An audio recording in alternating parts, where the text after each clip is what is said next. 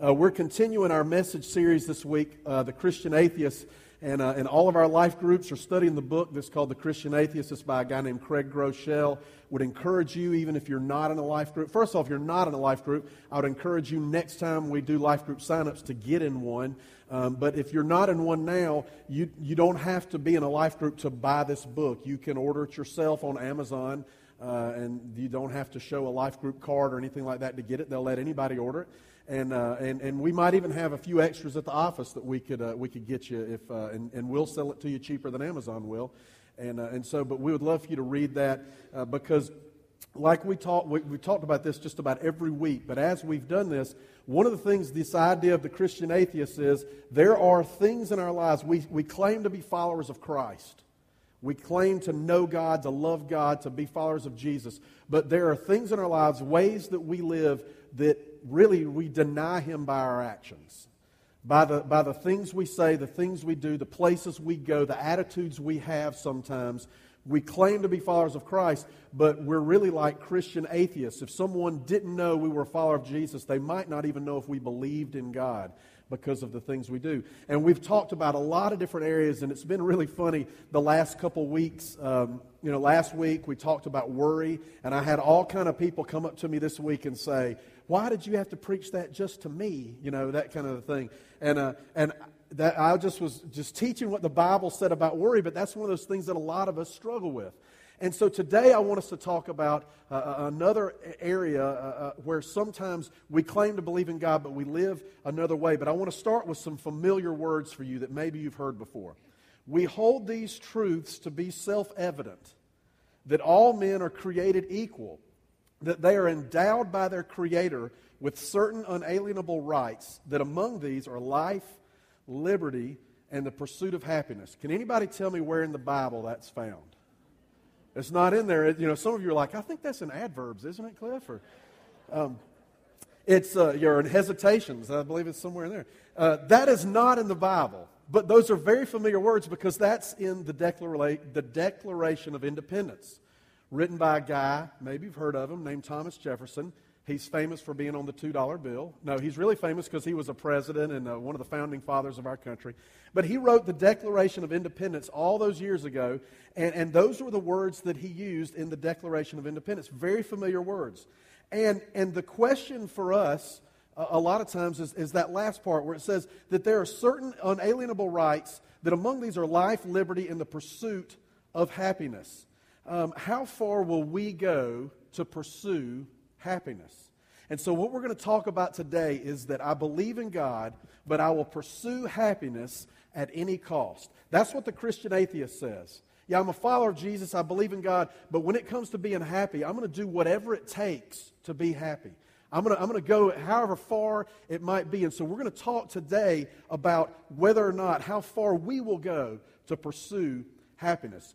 Pursuing happiness really is an American ideal. It really is. And you might not know this, but Thomas Jefferson didn't originate the idea of inalienable rights endowed on us by our Creator.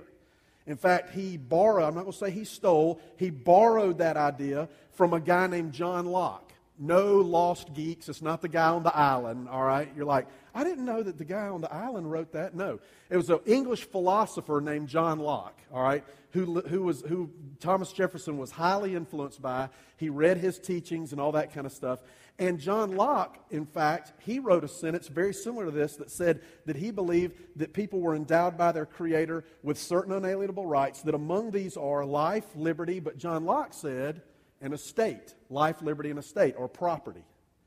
But when Thomas Jefferson was writing the Declaration of Independence for this new country that was going to start, he said, I like that idea, but let's change estate to the pursuit of happiness. And so it really is a very American ideal that we have been given a right by God to pursue happiness. That's really what God wants us to do, is to try to be happy. And so ever since then, that was built into the DNA of our country. And so ever since then, really pursuing happiness for us Americans has been about as natural as breathing. And for us, It's so different than where our team was in Gaborone, Botswana, because over there you've got people that they're trying to pursue survival. They're trying to pursue the next meal. They're trying to pursue a place to live. But for the majority of Americans, now I know you're going to say, Cliff, we got hungry people in America. I know we do. We got people here. But none of you are. And so for us, for the average middle class, upper middle class, whatever class you want to call yourself, American that we are, we can pursue happiness because we don't have to worry about where our next meal comes from. We don't have to worry about where we're going to live. And when we begin to live in that type of environment and that type of attitude, that it's really God's gift to us, that He's told us we can do that, what will happen is we will begin to go further and further and further to pursue that happiness. And this reinforced in our lives all the time by the ads we see. If you watch television or look at print media and the advertisements that are out there, everything from new cars to soft drinks promise you happiness. And they'll even use that term. In fact, in the year 2007, Pepsi came out with a new slogan about their drinks, and it was called More Happy. So if you open a Pepsi, you get more happy. Well, Coke couldn't be outdone by that. So 2 years later, in 2009, they came out with a logo that was Open Happiness. So you open Coke and you're happy. But my favorite is this one right here, that I saw this in Greenville not too long ago. Rita's Italian Ice and Custard. And this is what's on their sign. Do you see this? It says Rita's Ice, Custard, Happiness. They're promising you, you come in, hey, I've had a hard day. I'll take some of that vanilla frozen custard to go and throw in 2 great big orders of happiness as well. I'm going to take that home to my family, right? And, and I know it's silly that they don't really think that, but they've got it on their sign, ice, custard, and happiness. That's what you need to make you happy. And so this whole idea has been reinforced in us as Americans. But I want to let you in on a little secret today. And this might shatter your illusions and shatter your dreams. But God's ultimate goal for you is not happiness. God's ultimate goal for you is not happiness. And some of you, it might be your first Sunday here, and you're like, dadgummit, I knew I shouldn't have come to church. That's what church is all about. You're going to take away my happiness. I'm not going to be able to have any fun, right? Some of you are thinking that right now. But God's goal for you is not happiness. In fact, God's goal for you is more than happiness. God's goal for you is something better than happiness. See, God's goal for you is to live a blessed, full life, not just a happy life. And it's important for us to remember that, because sometimes if you're a follower of Jesus, you know what we'll do as followers of Christ? We will spiritualize happiness. And this is what we do. We say things like this: I just feel like God is leading me to do whatever. Now, chances are you haven't prayed about that. Chances are you haven't sought wise counsel of anybody else. Chances are you haven't opened up your Bible to see if that God might be leading to you, but you feel like that would be a good thing. So God is leading me to it. What that really means is you think whatever that is will make you happy. Or, well, God just opened a door. Or, God did this. And now listen, God does open doors. And God does lead us to things. But sometimes we can spiritualize things that we want to do just because we think it will make us happy. And so what we've got to do is we've got to be careful that we are pursuing Jesus and not just pursuing happiness. We've got to be careful that we're pursuing Jesus and not just pursuing happiness. So if God's ultimate goal isn't for us to be happy, what is His goal? Well, Jesus never said, I have come that you may have life and it will be happy and you will find more happiness every time you open a can of Coke. He never said that. But what He did say, look in John 10:10, or just look up on the screen. Look up on the screen. John 10:10 says this: the thief, this is Jesus speaking, by the way, the thief comes only to steal and kill and destroy. I have come that they may have life and have it to the full. They may have life and have it to the full. And you might have learned that verse as a kid in the old King James Bible, and it says that they may have life and have it more abundantly. See, full life, abundant life, a blessed life, that's what God wants for us, and that's better than happiness. And we're going to talk about that in a little bit here. Now, I want to read you another passage of Scripture, one verse of Scripture out of the book of Proverbs. And before I read it, this Scripture tells us why it's so dangerous for us to try to pursue our own happiness or what we think will make us happy. Look at Proverbs 14:12. It says this: "There is a way that seems right to a man, but in the end it leads to death." There's a way that seems right to a man, but in the end it leads to death. See, we have a natural desire to try to find more happiness. We want it. We're constantly looking for the next thing that's going to make us happy, that's going to finally be the key, that's going to take away our sadness and make us a happy person. But what we need to understand is the things that we think will make us happy, the things that we naturally want to pursue, they seem right to us, but if they're not the ways of God, they're going to lead us to death. Spiritual death and physical death, emotional death. It will lead us down a path that we can't turn back from. And so we've got to be so careful that we don't allow the things that we desire, the things that we think will make us happy, that we don't allow them to lead us down a path where we will pursue happiness at any cost and totally ignore what God wants us to do. So there's two things I want to use kind of as warnings today for us as we're talking about pursuing happiness. Here's two things that I think that we need to remember that we can use, put in our life to keep us from pursuing happiness at any cost. The first one is this: God doesn't want us to find happiness if we break His law to obtain it. God doesn't want us to find happiness if we break His law to obtain it. Now, I know there are some of you here that are much more spiritual than everybody else. That's cool. I'm all right with that. And if you're really spiritual, you might be tempted to say right now, well, Cliff, breaking God's law could never make us happy because it leads to trouble and evil. True. That's true. It does. But here's the thing. It leads to trouble and evil eventually. And happiness, pursuing happiness, isn't really concerned with the eventually, is it? It's concerned about right now. I'll give you some scripture so you can understand what I'm talking about. Look at Hebrews 11:24 and 25. Now, if you're familiar with the Bible, you know that Hebrews chapter 11, some people call that the Faith Hall of Fame, and it's a great chapter if you've never read it. If you've never read Hebrews, you need to read the whole book. But if you've never read Hebrews 11, go home today and read that chapter. And because what it is, it's going through and it's talking about all the great followers of God that have come before. And it talks about guys like Abraham and Moses and David, and it tells about how great they were. And it talks about the fact that faith is not what we can see, but it's what we believe that God is going to do. And it talks about these guys' faith. And in the middle of this chapter about faith, it talks about Moses, and it says this: "By faith Moses, when he had grown up, refused to be known as the son of Pharaoh's daughter. He chose to be mistreated along with the people of God, rather to enjoy," now look at this word, "rather to enjoy the pleasures of sin for a short time." Now in verse 25 there it says, rather to enjoy the pleasures of sin for a short time. It doesn't say to enjoy the evils of sin or to enjoy the troubles of sin. It says the pleasures of sin for a short time. Yes, sin is evil. Yes, sin will bring you trouble in your life. But before it does all that, what is sin? It's fun, isn't it? It's pleasurable. Y'all act like y'all hadn't never sinned before. Cliff, it's not fun for me. Every sin I have committed, that as I did it, I knew I... No, listen, don't lie to me. You know that when the first time you committed that sin, you were like, man, this is awesome. My parents told me not to do this, but it was great because at first it seemed like a good thing, didn't it?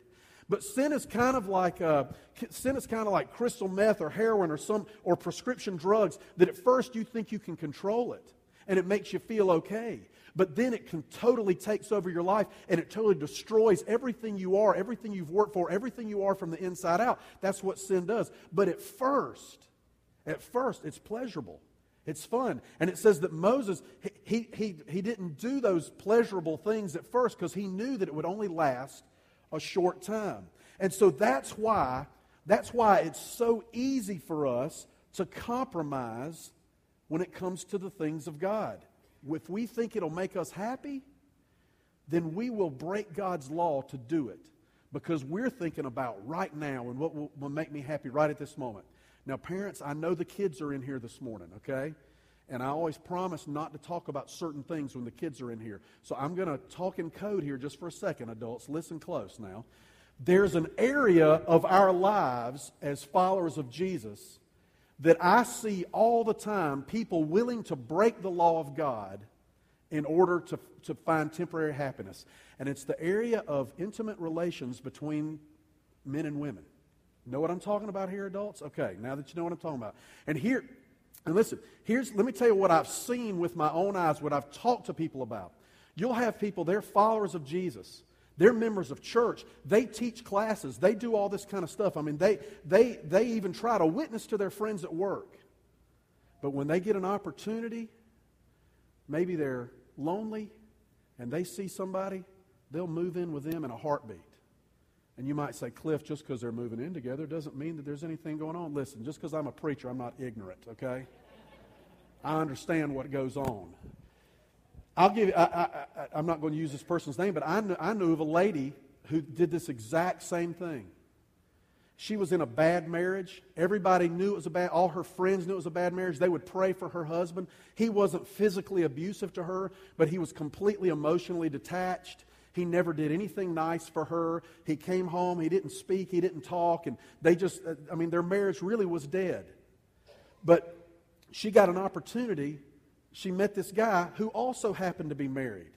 And he also was in a marriage that he would describe as a bad marriage. So you know what they started doing? Well, they started flirting with one another. Both of them are still married. They started flirting with one another. Next thing you know, they're kind of meeting up in private. And then they both left their spouses and moved in together. Now, there is nothing in that whole series of events that you could take the Bible and defend their actions with. There's no verse that says, hey, if they're in a bad marriage, you can shack up. There's no verse that says that, right? But I knew people who were Christians, who were members of church that would say, well, you know, she had just such a hard time. And it was just, you know, that marriage was over for a long, long time. And like we're supposed to say, oh, here's a hall pass for adultery because you were unhappy. But what had happened was this woman was unhappy and she said, that will make me happy. Sure, it breaks the laws of God. Sure, I'm not supposed to do that, but I think it will make me happy. So you know what I'm going to do? I'm going for it. I don't care what the laws of God say. That will make me happy, and that's the direction I will go. And I see that over and over and over again in that area of Christians' lives. But it's not just that area, because if you're thinking, hey, Cliff, I've never done that. What about in your business? I mean, I know guys that they will do unethical business practices that they would never want me to know about, but they practice unethical business practices because they say, well, hey, that's just business, that's different. And if I make a lot of money, I can pay for my kids and that'll make us happy and we'll be a good family and all that kind of stuff. And they'll break the laws of God. And why that's so dangerous is what Proverbs 14:12 said. Remember what it said? It said, there's a way that seems right to a man, but in the end, it leads to death. Yeah, for a short time, that looks like a good plan. Moving in with that person, that seems like a good thing. I'm lonely. That'll solve my problems. Not being completely honest with my books at work. Yeah, that seems like a good plan. But in the end, what is it going to lead you to?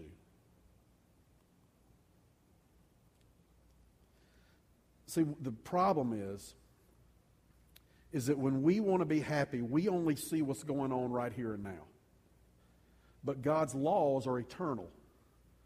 The laws written in the Bible were here before the foundation of the earth. And they're going to be here long after we're gone from this earth. And so what we want to do is we want to look at what's going on right here and we think, well, I can break that law. But if we break the law of God, it will bring us temporary happiness. But if we keep the law of God, it will give us eternal happiness. We will have an eternally blessed life because we will be following the path that God has for us. And don't ever let anybody fool you. I don't care who you've heard it from. God never, never, never condones sin, no matter how happy it makes you. He never condones sin, no matter how happy it makes you. There's not an instance in the world where he says, what you did, that's really not a sin anymore. Because it made you happy to do it, so go ahead. He never does that. The second warning that I think we need to remember, if we're going to be sure that we don't pursue happiness at any cost, is this. God doesn't want us to find happiness if it is based on worldly things. God doesn't want us to find happiness if it's based on worldly things. See, there's a lot of things that sometimes we base our happiness on that don't necessarily break God's laws. There are things that aren't against what Scripture teaches, aren't against what Jesus teaches, but if we base our happiness on those things, they're not godly things, but they're worldly things, and God's not happy with that either. Think about the things that you see every day that people promise will make you happy. One that I can think of is you got to have the right kind of mobile phone now. I mean, you just do, according to what I see on TV. If you've got a phone like mine that will really just send and receive calls, and I do have a keyboard so I can send and receive texts, but I mean, if you got a phone like this, you're just a loser, and I'm a loser.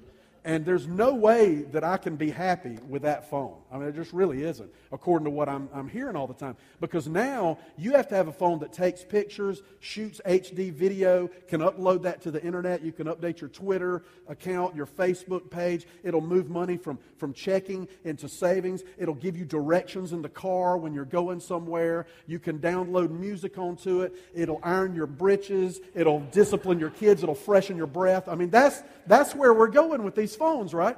And every time we see that, what happens is we see that and we think, man, I need one of those. I want one. I'll give you, there's a picture, put the picture up, Bill, of this is an iPad, right? These things came out a few months ago, and before it came out, I was reading about it on the internet, and I thought, I could see all the stuff that it was going to do. It's just going to change society as we know it, because everybody's going to be walking around with these things and, communicating or whatever they were going to be doing. And I kept reading about that. And you know what I started doing? And I think I'm a pretty reasonable guy. I started trying to figure out how I could come up with $800 so I could get the 3G version of the iPad so that wherever I was, I could be, looking at Sports Illustrated box scores or whatever. I mean, it was just one of those things where I thought, I got to have one of those. That will make me happy. But here's the thing. I don't need an iPad. Now, is it a sin to own a 3G iPad? Yes, because I don't have one yet. And no, I'm just kidding. No.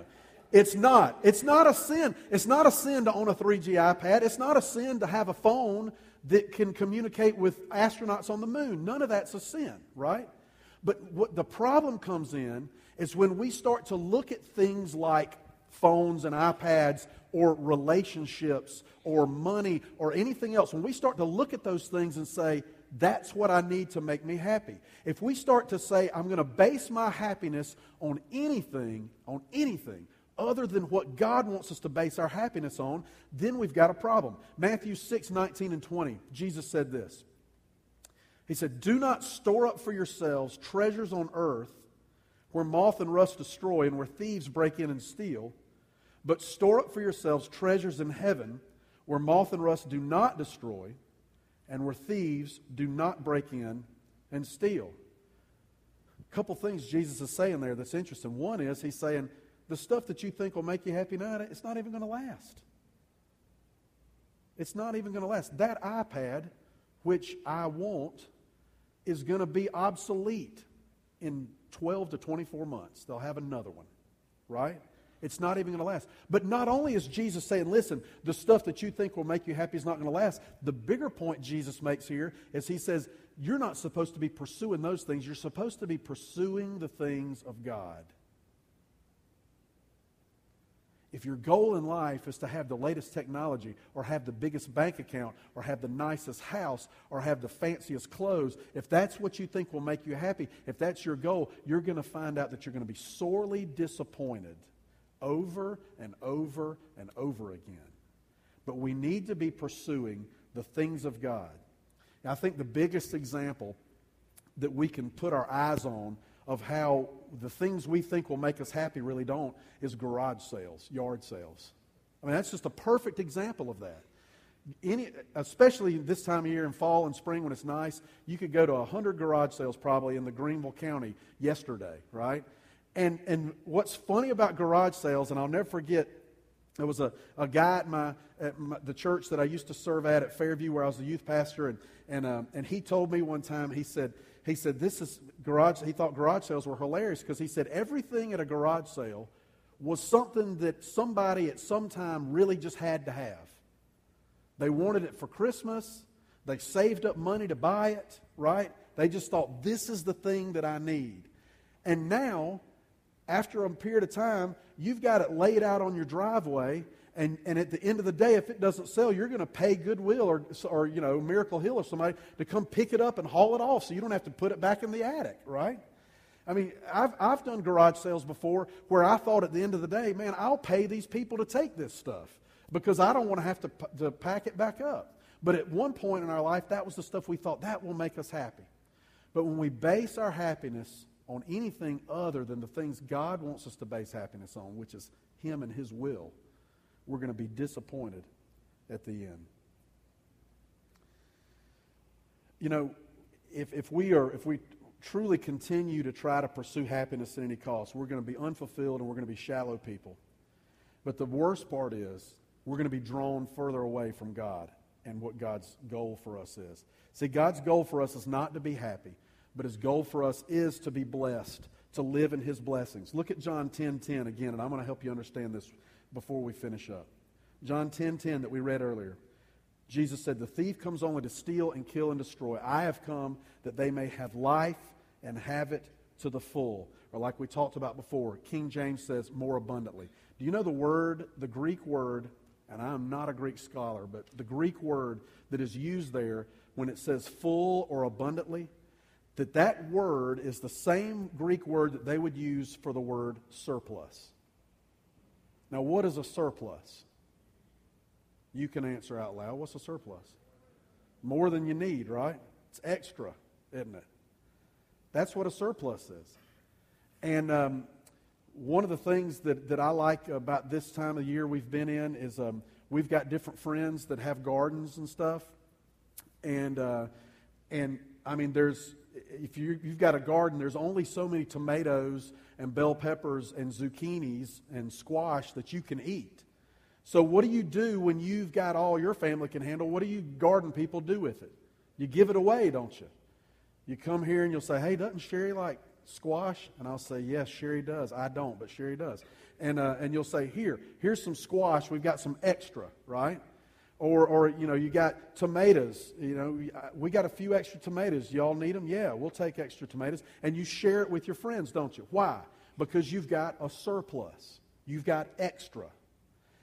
God's desire for us is not just for us to be happy, but His desire for us is to live surplus life, extra life. So who benefits with that?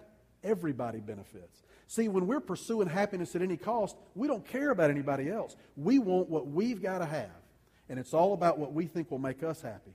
But if we're living the blessed life, if we're living the abundant life, if we're living the surplus life, then God says, "I'll give you all you need, all you can handle, and then you'll have so much that you'll want to share it with somebody else." And so you'll have so much grace that you'll be given grace to other people. You'll be willing to forgive because you've been forgiven. You'll have so much knowledge of the Scripture that you'll be able to share that knowledge of the Scripture with other people. You'll have such excitement and joy about what God's done in your heart that you're going to want to share that with other people. You will have such a good hold on how to manage your time that you're going to then want to spend time helping other people. You will be blessed financially and living within your means to the point that you'll say, "I need to be able to give some of this money and give some of these things to other people, to other organizations that need it more than I do." That's what the abundant, blessed life is all about, and that's what God desires for you. Not just for you to be happy in worldly things, and certainly not for you to be happy in denying and breaking the laws of God. So this is what I want us to do. We're going to finish up. And what I want you to do is, I just want you to think about your life for a moment. And only you can evaluate what's going on with you. Only you can evaluate how far you're willing to go to be happy. And I want you to think about, am I breaking or bending the laws of God? Because if you're bending them, you're breaking them. Am I going as close to the edge of sin as possible in order to try to be happy? Am I doing things that maybe aren't necessarily sinful, but they're basing my happiness on things that are worldly, that are not the things that are outlined in Scripture, that are not godly things? Or maybe you're here today and you say, "Cliff, I don't have any idea because I don't know Scripture, and I don't know Jesus." I want you to know today that you can know. Today can be the changing day of your life. When we sang the old hymn before we started that we sang, and I love the verse where it says, and I was down there just with tears on my face when we sing, He took my sin and my sorrows and He made them His very own, and He bore the burden to Calvary. In other words, He went to the cross with your sins on Him, and He suffered and He died alone. That ought to be enough for us to say, I'm going to quit pursuing this worldly happiness. I got this guy who's the creator of the universe, who could have gotten down off the cross. He died for me because He loved me. That ought to be enough right there for us to put that other garbage aside and for us to go straight ahead as hard as we can towards the things of Jesus. I want us to pray. The band's going to come up, and we're going to close out here. Let's pray. Father God, thank You for dying for us, for giving us another way other than the worldly ways to find happiness, to be settled in who we are. Lord, we know that without You, all this is a waste of time. And so, Father, I pray for everybody here, if there's anyone who doesn't know You, Lord, that they would ask questions, that they would ask You into their heart, that they would do whatever it takes. They would not allow anything to distract them from turning their lives over to You. And we ask these things in Jesus' name. Amen.